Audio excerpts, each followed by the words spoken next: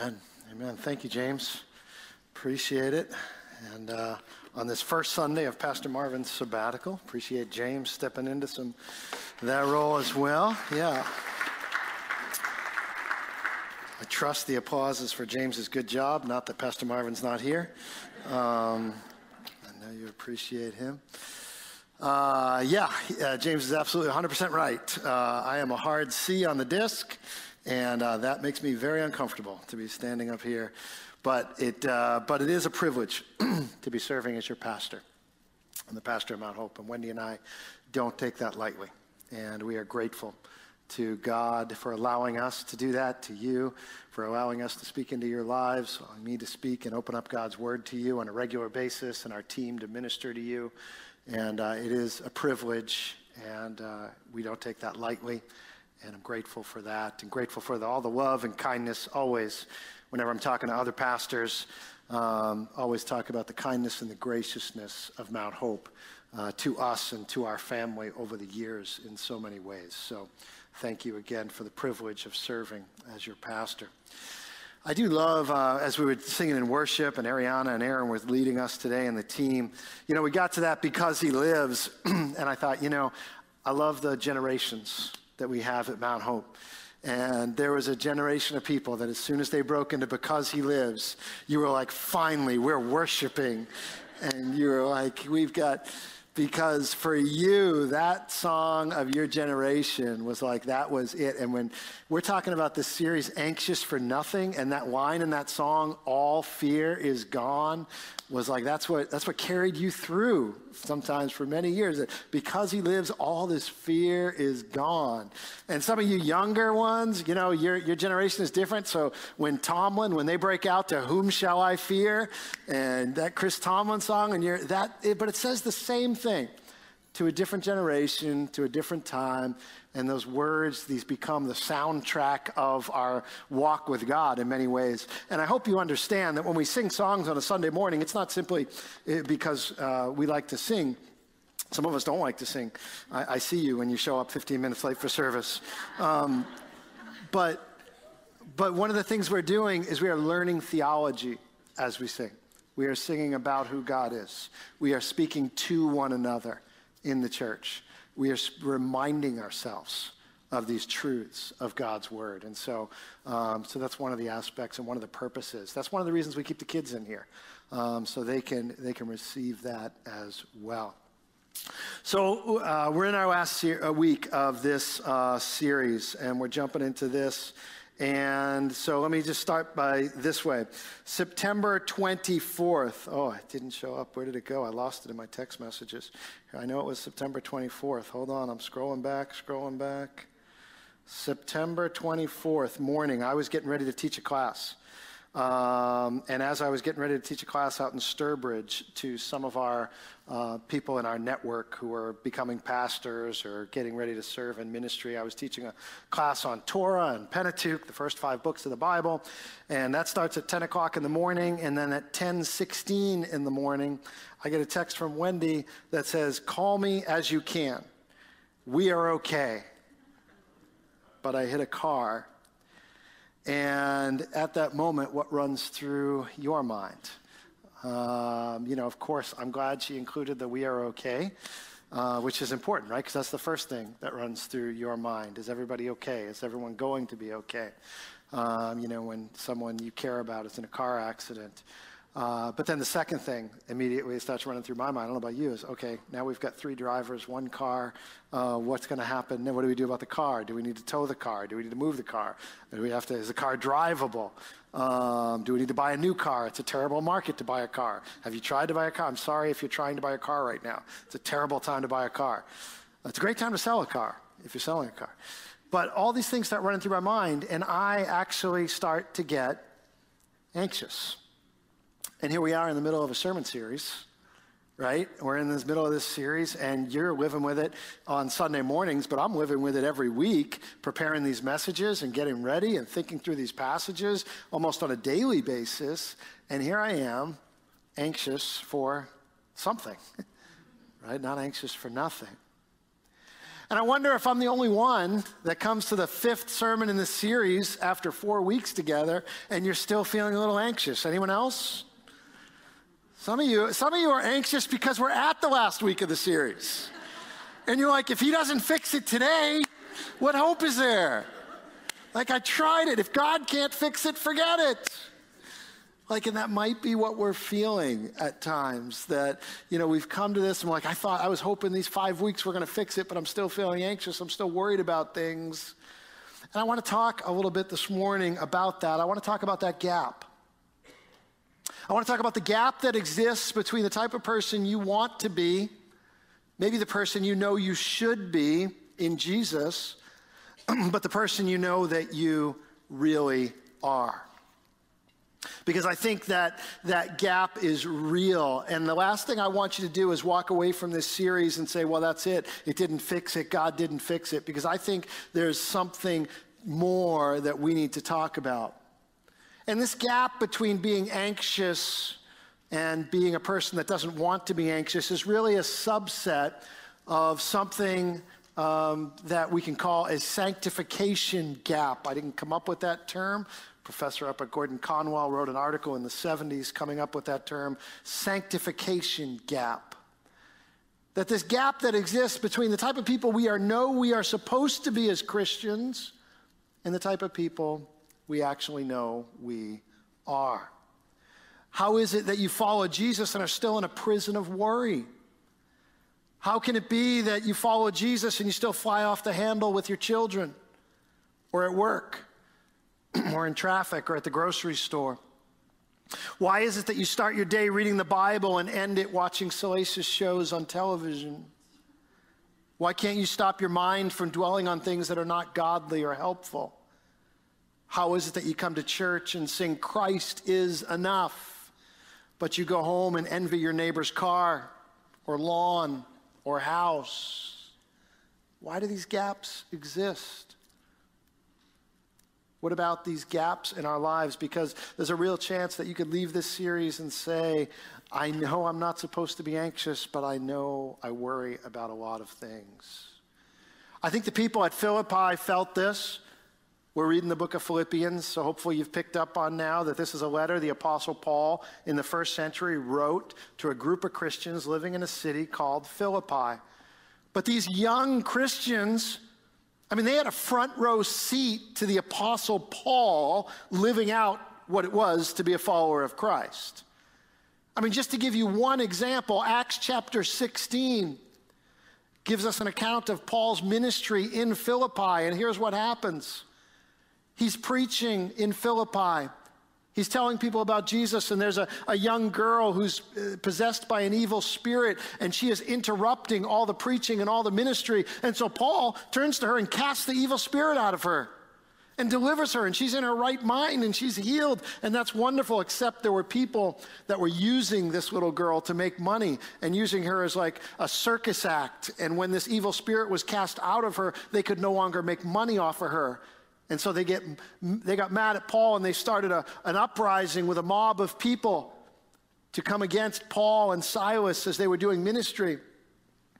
And this mob stripped them of their clothes, beat them with rods, actually had them arrested for causing basically a disturbance of the peace, thrown in prison, thrown in stocks. And there's Paul, unjustly thrown in prison, unreasonably beat, unlawfully taken into custody. And what would be his response? What would be your response? Screaming out, yelling, making noise, maybe discouraged and just giving up on things, maybe saying, forget it. What's the point? Acts chapter 16, verse 25 tells us what Paul and Silas's response was. It says, about midnight. So you're tired, right? You just got beaten. You're in jail. About midnight, Paul and Silas were praying and singing hymns to God. And the prisoners were listening to them. The story goes on to say that actually, right after they were praying and singing hymns, that an earthquake hit the prison, opened up all the doors, knocked their stocks off their arms and everything else, and they were free. But instead of running out or even walking out of the prison, they stayed and shared Jesus with their jailer and their captor. And I think, how do I get to live a life like that? And maybe you think that too, because if you were in that situation, maybe you wouldn't respond the same way, and there's that gap. There's a gap between the life that I would like to live as a Christian, the gap between the life that I want to be, who I want to be in Christ, and the life I know I live, and the person I know I am. And how do we deal with that gap? How do you get there? How do you get to the place where you could be treated that way and respond by prayer and singing hymns to God? Certainly the Philippians that Paul was writing to, I think, had that question. They see Paul respond like that, and they go, we don't live like that. In fact, Paul's in prison in Rome when he's writing this letter, and they're like, poor Paul. And he's like, God, you don't get it, guys. How do you deal with the gap? We come to the final sermon in our series in the last verse of this passage, Philippians 4:4-9. And I think verse 9 that we're looking at this morning has the answer for that gap. Here's what it says. What you have learned and received, Paul writes, and heard and seen in me. Let's all say this next word together. Practice, let's say it again. Practice these things, and the God of peace will be with you. Practice. Paul says you need to practice these things. This afternoon, I will go home and watch at least one football game. Probably more than one. Well, watch is not the way my kids would say it. They'd say I turn on the football game and fall asleep, which is probably more accurate. But I'll go home and I'll watch a football game. But next Sunday, I won't be playing in the NFL. That comes as no shock to you.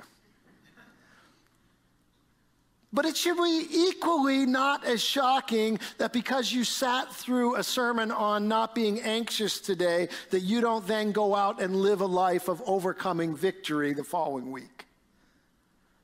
But I think somehow we get it into our minds that if I will sit through a sermon, that it will change my life. That if I sit in enough church services, that somehow my life will suddenly start to look like Christ. And I would say this morning that's no more the case than me becoming an NFL player by watching a football game. Because Paul says you need to practice these things. Yeah, you heard them. You saw them. You saw me in prison worshiping. You saw the earthquake. You learned them through my preaching. You received them through the faith that is passed down. But that's not enough. You got to practice them. You got to put them into practice in your life and in my life. And contrary to Allen Iverson, famous NBA player, on the most prominent, best quote on practice I've ever heard, practice is important. And it's important for us to talk about it this morning. 18th century pastor William Law, in his book, A Serious and Devout Holy Life, says this. He says, if you will stop here and ask yourself why you are not as pious as the primitive Christians were, your own heart will tell you that it's neither through ignorance nor inability, but purely because you never thoroughly intended it. That's a little convicting to hear those words. To think that the reason I don't have the life that Christ wants me to live is because I never intended to have the life that Christ wants me to live.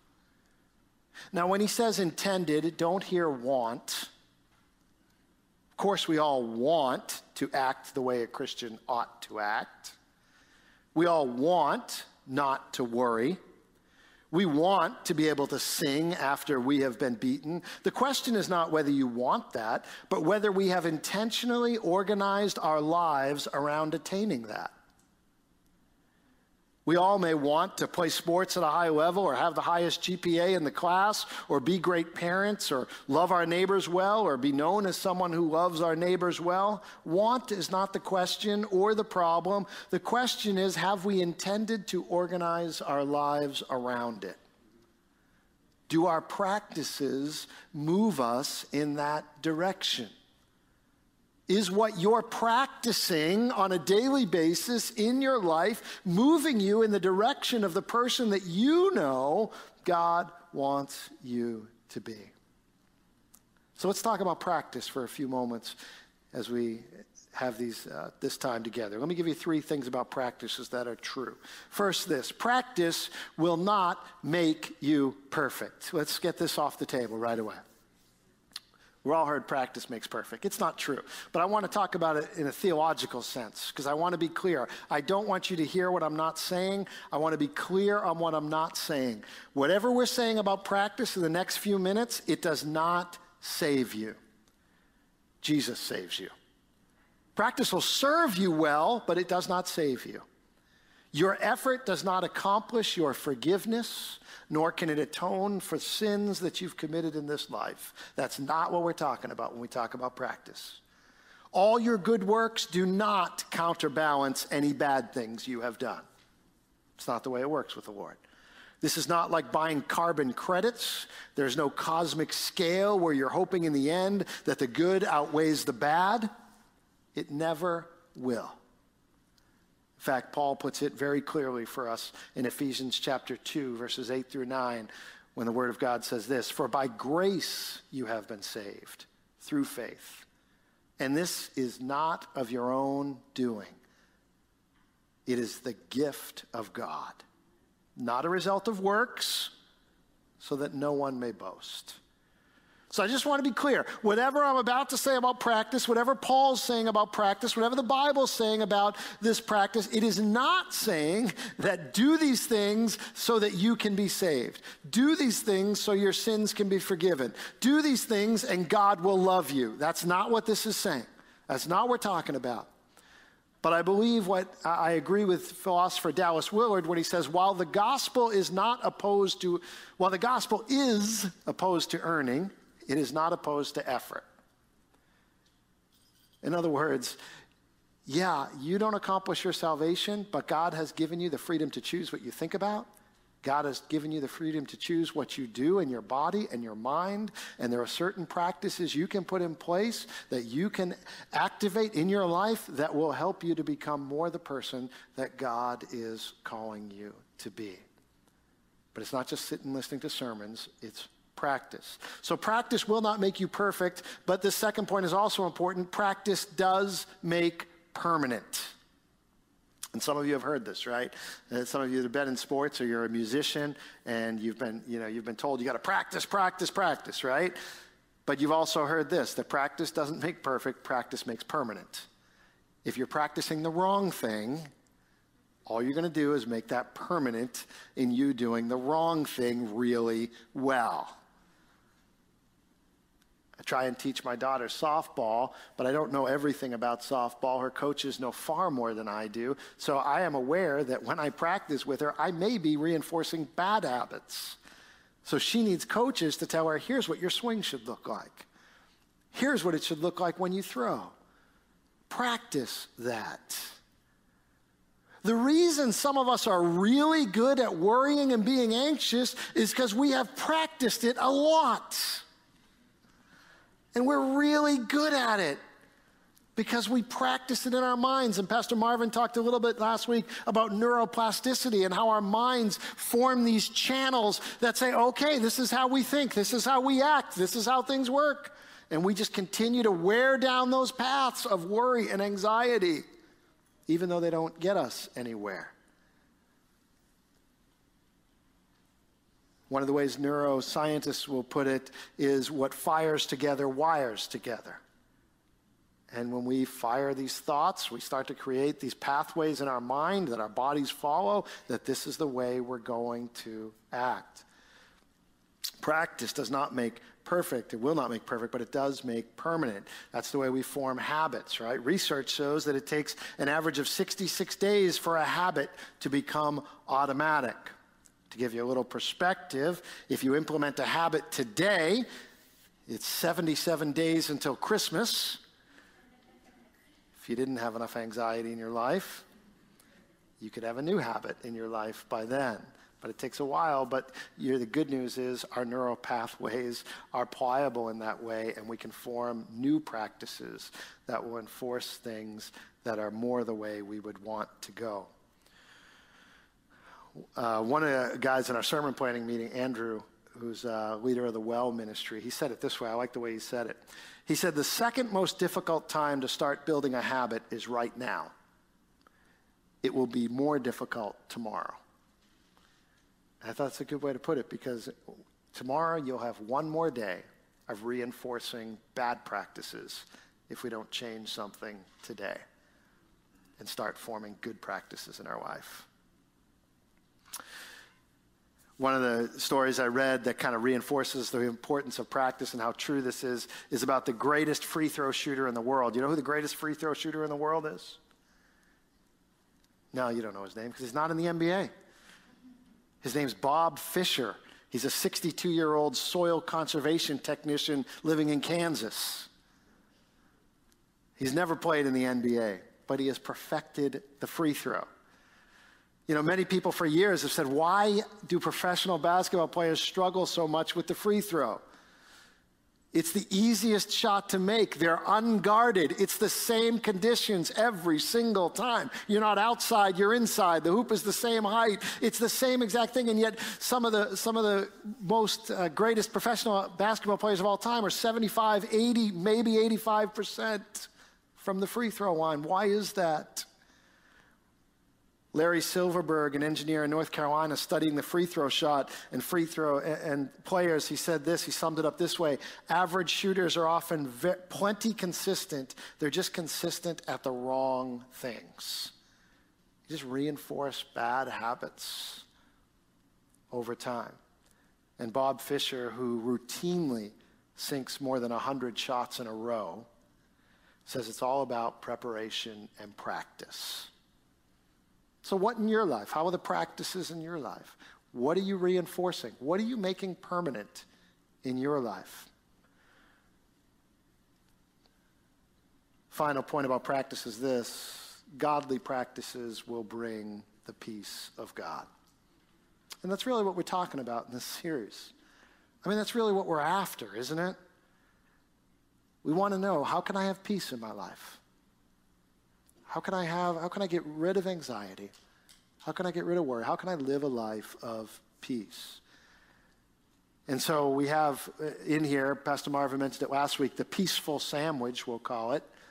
And the peaceful sandwich in these verses looks like this. The end of verse 7 says that the peace of God, which surpasses all understanding, will be with you.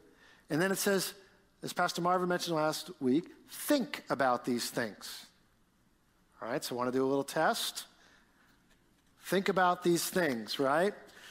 Whatever is, who's got the first word? True. Whatever is honorable. Whatever is just. Whatever is pure. Whatever is lovely.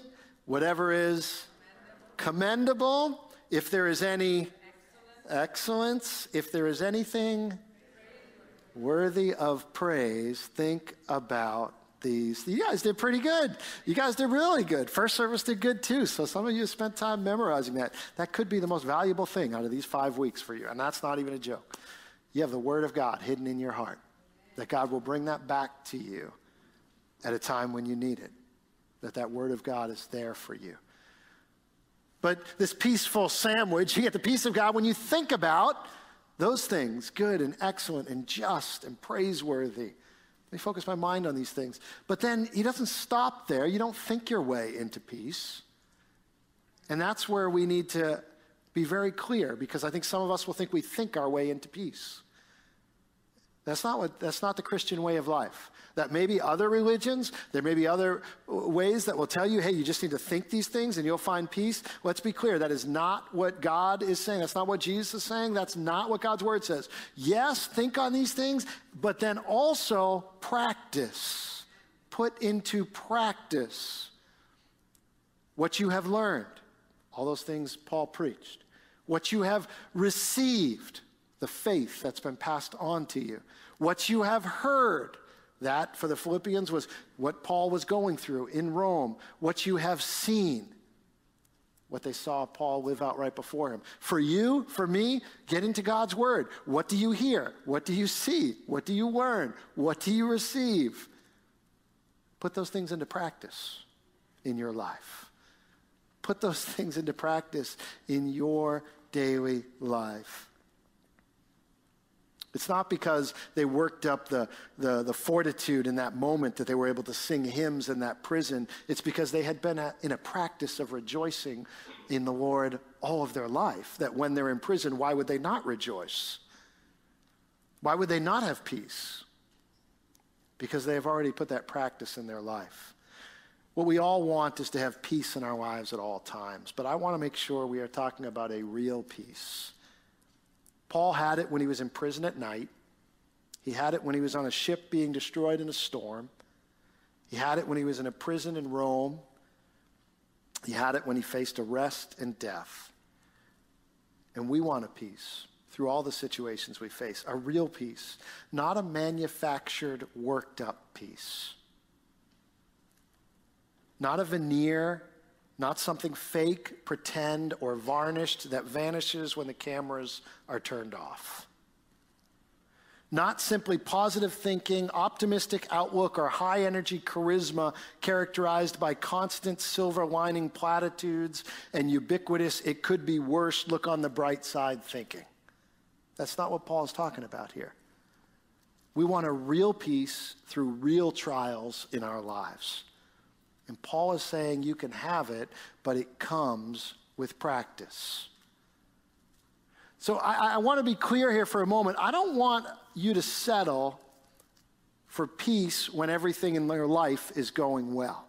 Anyone can have peace then. I think too often we think, just like James was talking about, once I get the checklist done, I can have peace. But you know, there's only another checklist after that checklist, right? And we think if the bills are paid and the kids are healthy and there's no major tragedies and no major transitions, well, then I can have peace. If I get everything under control and everything in order and the house is clean, well, then I can have peace. That's not the peace that Paul is talking about here. What Paul is talking about, when you suffer, you can have peace. When you are going through difficulties and trials, you can have peace. Because if you can't have peace at those times, then what good is all this? Then why are we talking about this? Anyone can have this peace apart from God when things are going well. What Paul is offering as the peace of God, and I love Max Lucado brings this out in one of his small group lessons, that importance of that preposition of. I think many of us might think it would say from. You can have a peace from God, and wouldn't that be nice in itself? But when you put the preposition of in there, it actually takes it to another level. It means you can have in your life the same peace that the God of the universe dwells in. That the same peace that the God who created it all, who's not worrying about the stock market or the interest rates or hell, he's not worrying about any of that, that you actually can have that same peace in your life. Peace of God. That you can live in that place. And that's an incredible offer that is given to us, but it takes and it comes with practice, or another word for it is discipline. Again, philosopher Dallas Willard, he defines a discipline this way. A discipline, and he means a spiritual discipline specifically, but a discipline is any activity within our power that we engage in to enable us to do whatever we cannot do by direct effort. That was a mouthful. Let me say it again. A discipline is any activity within our power that we engage in to enable us to do whatever we cannot do by direct effort. So the classic example of this is if you're a musician or piano player, you learn to play scales. But you don't learn to play scales so that you can play scales really well. No one's showing up to a concert to listen to you play scales. Well, maybe in middle school or something. You learn to play scales so you can play Mozart. But you do that which is within your power so that one day it will allow you to do something you cannot do by your own direct effort. And similarly, when you follow Christ, you learn to give thanks every day in all circumstances so that when things are not going well, you have a heart of gratitude and thankfulness because you've cultivated that over time.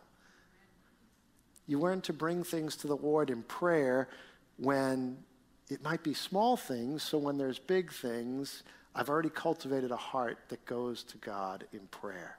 You learn to rejoice always, sing songs of worship in your heart on a beautiful sunny October day like today, because there's going to be a cold February snowstorm when you will need to have cultivated a heart of rejoicing.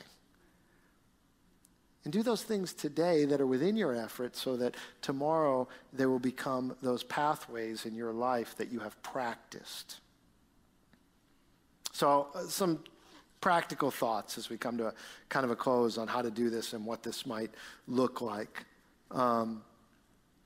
So we gave you this book on the first week of this series, and I realized not everyone was here the first week. We'll order some more, and maybe we'll get some more if you didn't get one. But it's called Less Fret, More Faith. We gave you this the first week of the series. But the subtitle of it is an 11-week action plan to overcoming anxiety. So that was a little sneaky on our part, right? We told you 5-week series. You'll be all set on anxiety, but we gave you an 11-week practical guide. Because right from the beginning, really what we were telling you was, this isn't a 5-week fix. This is a practice you put in your life over time that helps you become a person that lives without worry and anxiety. And so each one, so what this has is like it's just a couple page lesson where you will come to it and you will, for a week, focus on that aspect. And so if you haven't pulled that book out and kind of gotten into it, I'd encourage you to do that, where you take one lesson each week for 11 weeks. It gives you scripture to focus on, and you focus on that, and you realize you have to build this into practice. Pastor Marvin last week mentioned a book called Finding Quiet by J.P. Moreland, another one that I recommend by a Christian philosopher, J.P. Moreland. He has a little practice in there. He gives 4 re's, I will call them: relabel, reframe, refocus, revalue. And so he puts this practice into it. When an anxious thought comes into your mind, relabel it, reframe it, refocus yourself, and revalue what's important.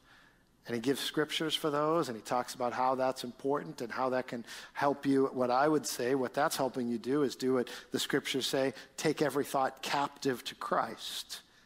It teaches you to do that.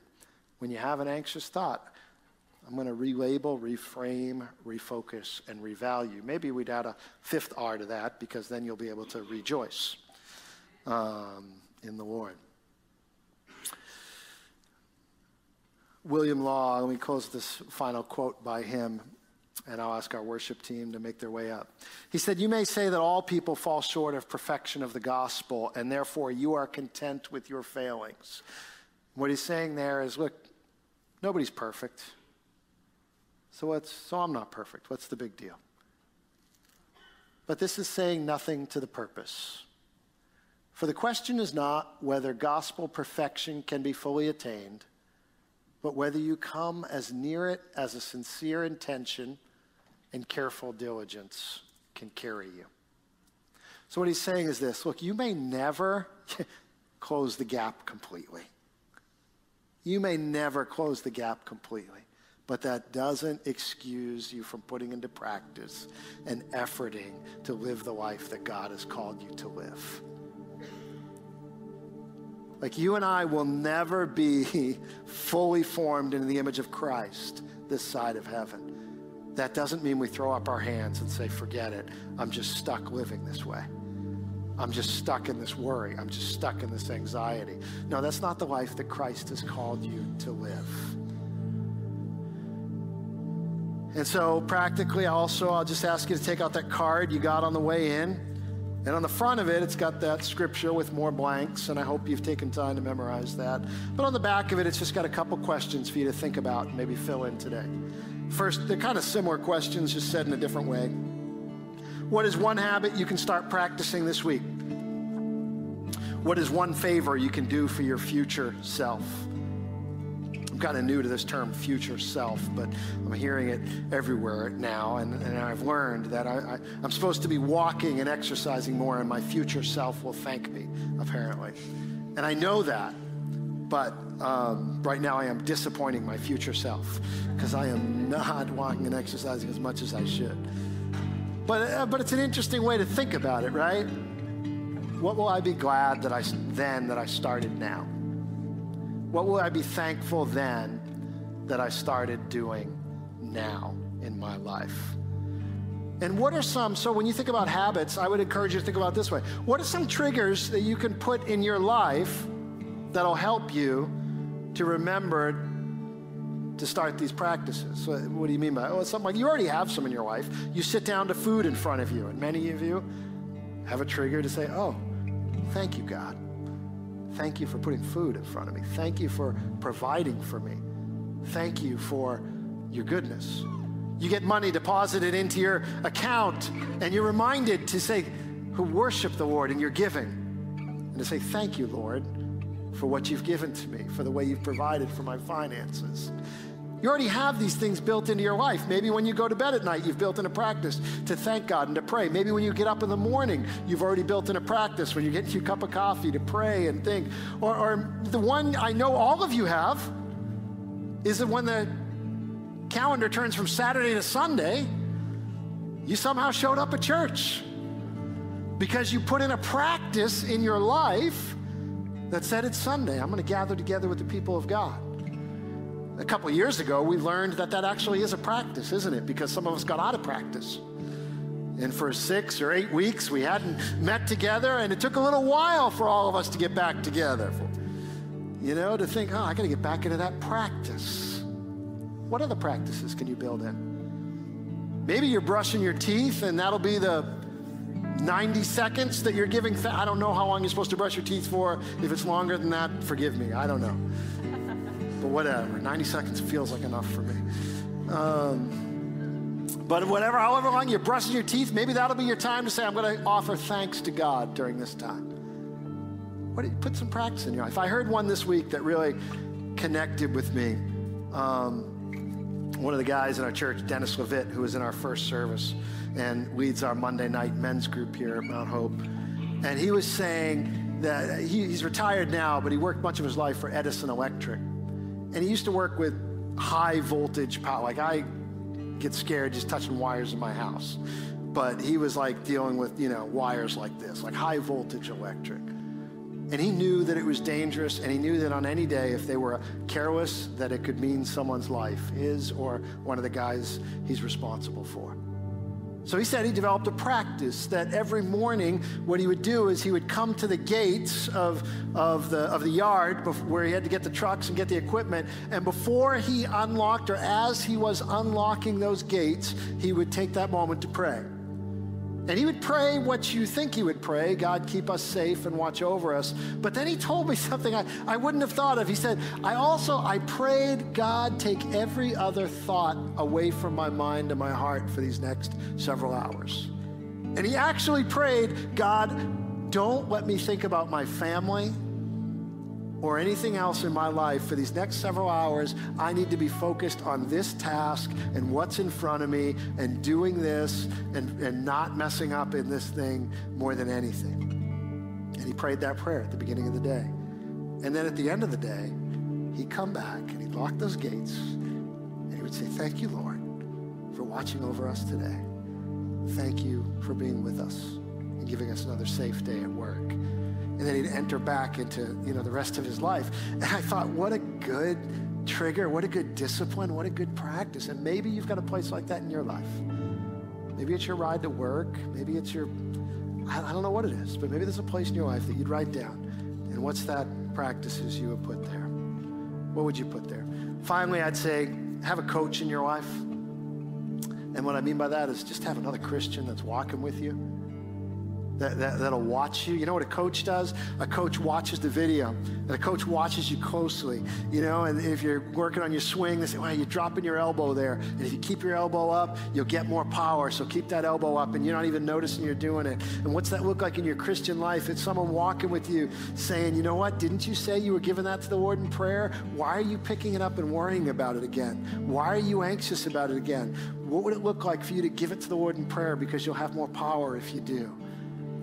And walking with you and praying with you. Have another Christian man or another Christian woman who's walking with you and watching you and speaking into your life.